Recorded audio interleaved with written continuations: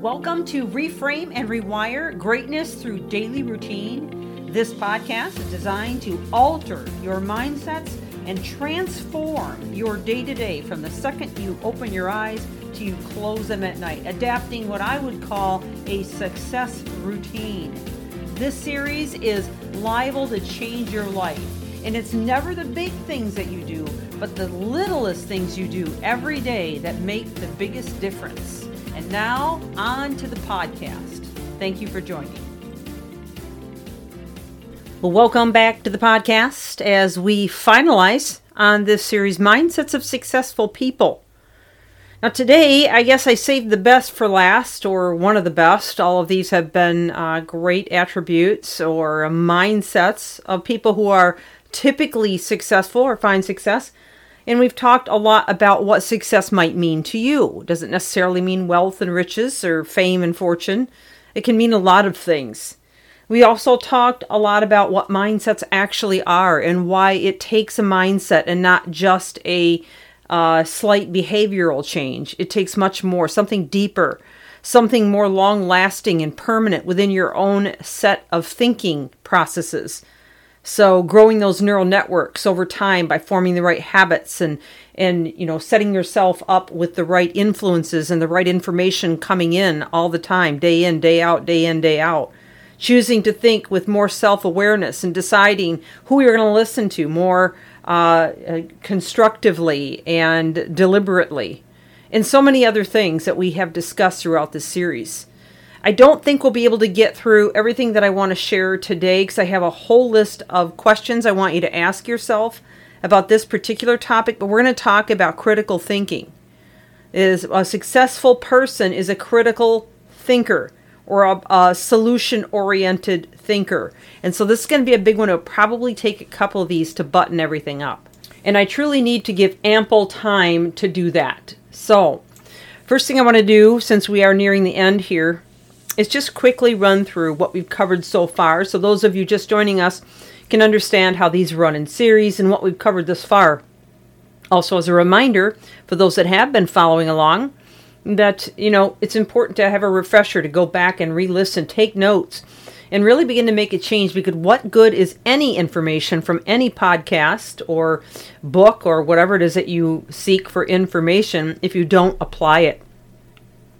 So we began the series quite a few days ago, a couple of weeks ago, and we started talking about compassion.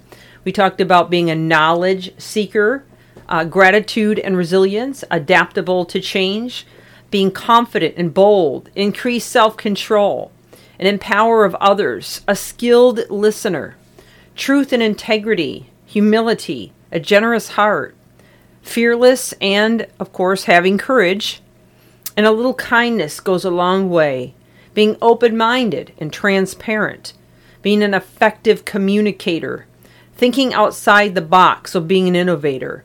And then being a visionary thinker. And then we finished out yesterday on another take of boldness along with charisma from that perspective. So hopefully you've heard all of those. And again, if you haven't, go back. Now let's go ahead and dive into this critical thinking and how important this is, a solution-minded thinker. It's a little bit different than the innovative thinker, which we covered earlier in the series. And I think you're going to find this incredibly helpful.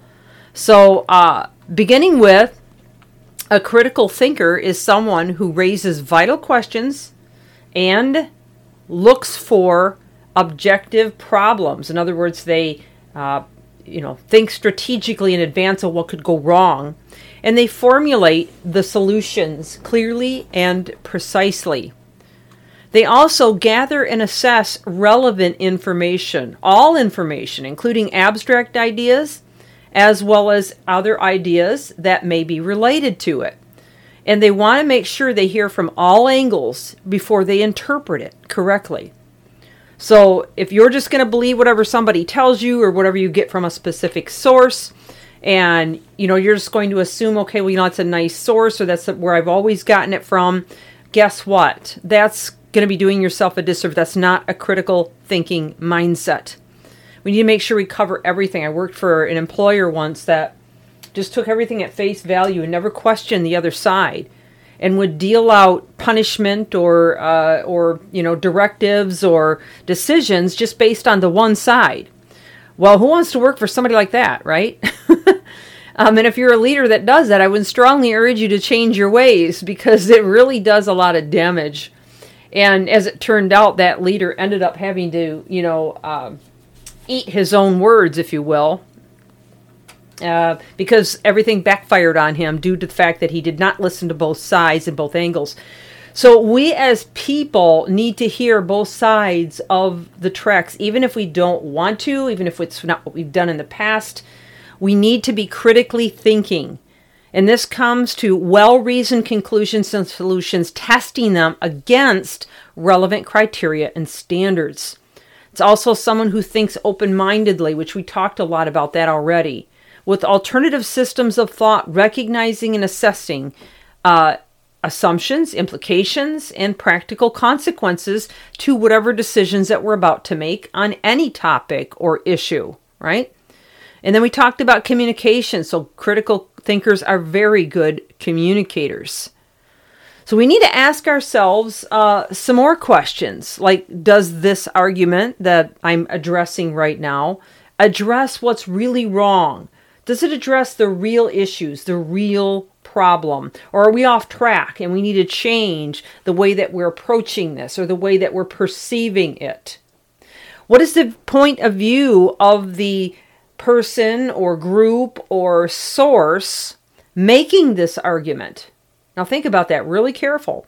What's their point of view? Are they coming from a biased perspective or an unbiased perspective? Are they coming from a logical perspective or just, opinions and ideas and, whatever is off the top of their heads? Okay? Or maybe it's what they're told to think or say. Does the argument include any vague or ambiguous words or perhaps loaded language? Well, we've gotten quite a ways through this, but I have a long way to go and I am out of time. So tomorrow we're going to come back and finish this list. It's quite a list. Hopefully I can get the rest of it into tomorrow, but we'll see how good we do. This is Michelle Steffes, Reframe and Rewire. Please rejoin me tomorrow and keep reaching higher.